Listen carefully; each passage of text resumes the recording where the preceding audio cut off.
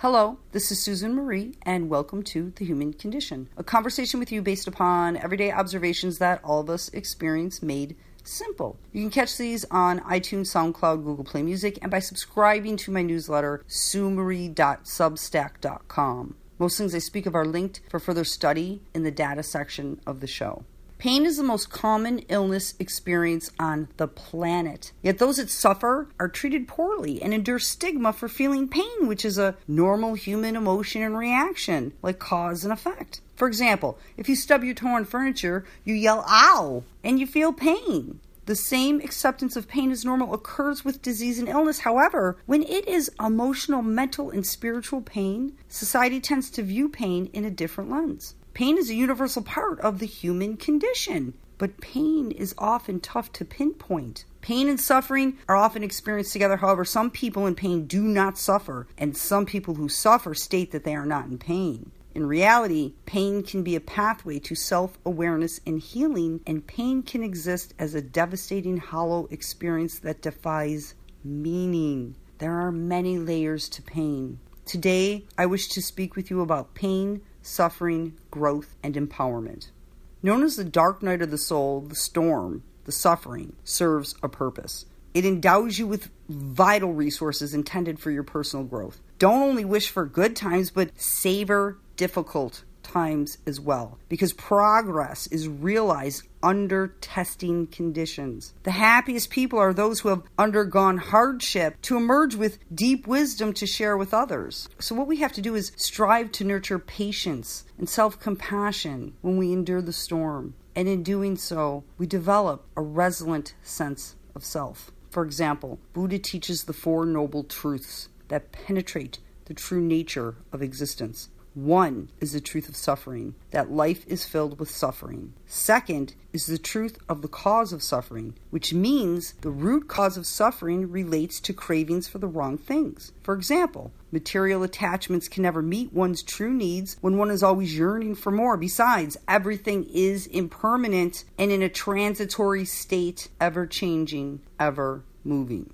Third is the truth of the end of suffering. And here, suffering can be overcome and happiness attained if one gets rid of cravings for the wrong things that do not meet true needs and simply live each day and each moment as it comes, which is mindfulness. Bliss is found when one lets go of satisfying personal, material, and not true needs, and instead allows life to simply flow.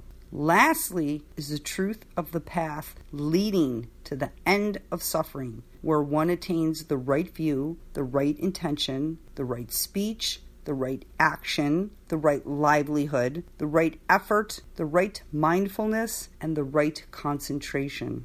Essentially, your response to hardship is measured by your attitude and mental resilience. For example, it may not always be the experience that causes pain and suffering, rather how you interpret those events that shape your life. There are only two choices when facing hardship: rise to the challenge and overcome it, or retreat into despair. The latter invites more suffering and erodes your personal self. The Center for Pain Research at the University of Bath in the UK defines the classic definition of pain as having sensory, emotional, and social aspects. And Professor Chris, director of the center, states he would also define pain in terms of interruptive quality, or how a person is aware of and interrupted by pain as they go about their daily life. Another way to look at pain is to ask what its function is. What is the point of pain? From an evolutionary perspective, pain is a fundamentally social experience. If you're in acute pain and you cry out, this will warn others in the environment of danger. Also, as humans, we have an urge to communicate suffering. While pain is a private event, it is a social experience. Pain alerts others to your suffering so that they may help you. Ultimately, pain is part of the human condition and will continue to be as life expectancy increases. The center states, "We are foolish to think that modern science can banish pain altogether. It is designed to be protective. Pain is an alarm system." However, sometimes people suffer through private pain. In some form, suffering touches each of us and affects both our personal and professional lives, and when not dealt with well, pain will negatively affect our well-being. If you're not going through some form of suffering now, chances are someone close to you is. The first step in dealing with suffering is to come to grips with the myth we have come to believe about suffering. Therapist Dr. Todd Hall speaks about the myths, truths, and growth in suffering in his article, 8 Ways You Can Grow from Suffering. One myth is that suffering is something to be purged, ignored, and removed. But the question that you must ask yourself is, how do you suffer well? In other words, how do you grow through suffering? Because the truth about suffering is that suffering can help you grow as a person and a leader, but you have to engage in specific processes that facilitate growth, which leads me to growth through suffering. Growth is the result of certain processes a person goes through with respect to suffering, while growth through suffering is not inevitable, it is possible. We all experience pain and will always experience pain. However, it is our response to suffering that outlines our future strength. For example, changes in life philosophy is one result of growth, such as a deeper appreciation of life, mindfulness, appreciating moments, people, and their placement in our lives, and never taking anything or anyone for granted. Secondly, a positive change in priorities occurs. This is owning your values, behaviors, being authentic and accountable for your actions, with a sense that time and relationships are precious. In addition, seeing with more clarity, and that the most important thing in life is the impact we have on each other and the love you give and receive. Time is not under our control, so do not waste it on trivial things. For many people, myself included, suffering initiates a spiritual search for significance because it's important to make sense of your own suffering, to find meaning and purpose in your suffering in the context of the ultimate questions of life. In that is personal strength one finds they never knew they had. Think back to a time in your life that was so terrible, painful, and you thought nothing would ever get or feel better. Got it?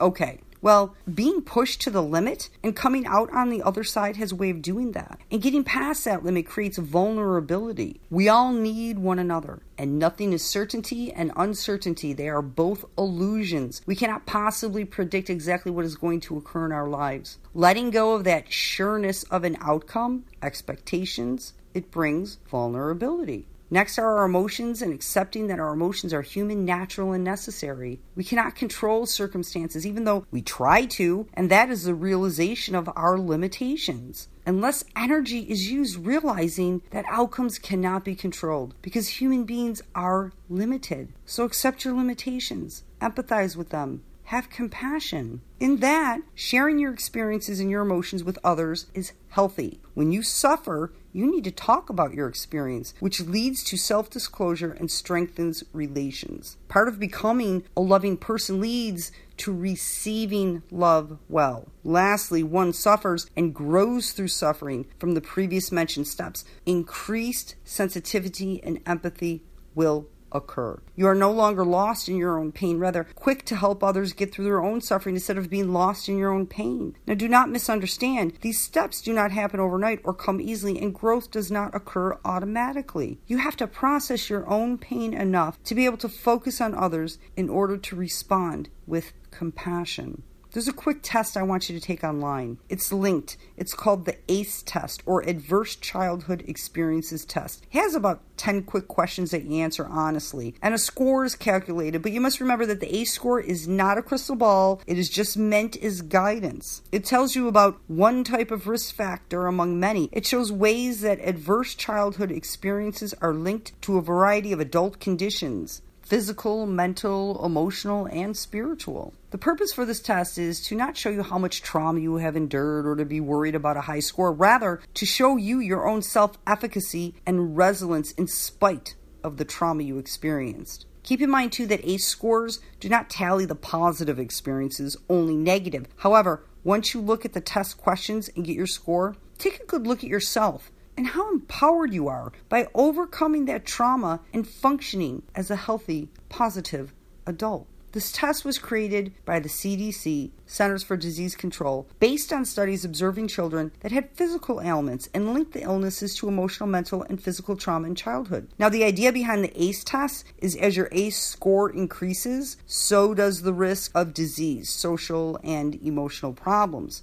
Now, my ACE score is 9. That means out of the 10 questions, 9 of them I experienced multiple times during childhood. And that is 90%. And typically, most people only have one of these experiences. I have had 9. What does that mean? It means that due to childhood trauma, my suffering increases by 90%, and I am at risk for mental, emotional, and physical disease and illness. Now, when taking this test, which I have many times before, I never look at my scores like, poor me, or I had a terrible childhood, or broken or damaged. Far from it. Quite the opposite. I look at my own self and scores and think, wow, you've overcome a lot and endured a lot of suffering. However, in that pain, that dark night of the soul comes and goes, that truly never goes away. Here you are, existing and happy, successful and doing, creating and sharing, loving and living. And I become grateful for my suffering, for the pain I endured, and for the experience I have had, because without them, I would not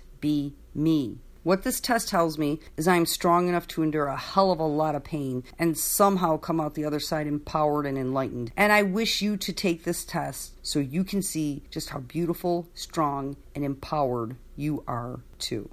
Instead of thinking of yourself as a victim, think of yourself as a survivor. Empowerment refers to measures designed to increase the degree of autonomy and self-determination in all of us and in communities in order to enable all of us to represent interests, to be responsible and self-determined, acting in our own authority. Empowerment is the process of becoming stronger and more confident, especially in controlling one's life and claiming one's rights. Empowerment as action refers both to the process of self-empowerment and to professional support of people, which enables all of us to overcome a sense of powerlessness and lack of influence and to recognize and use all available resources around us. Psychologist Sherry Campbell outlined 8 steps to empowerment, and they are: be open to possibilities, focus on who you are, run your own race, trust yourself, network, love what you do, hold yourself with grace, and embrace imperfection. You may never know how powerful your words and actions are or ever realize the impact they make on another's lives. Empowerment is an unstoppable force for good. A few words from a loved one or a stranger can change the way you think and proceed. Buddha stated, bliss is found when one lets go of satisfying personal, material, and not true needs, and instead allows life to simply flow. And in the words of Helen Keller, character cannot be developed in ease and quiet. Only through experience of trial and suffering can the soul be strengthened, ambition inspired, and success achieved. Please join me next week for more interesting discussion and check out the last episode on boundaries and toxicity.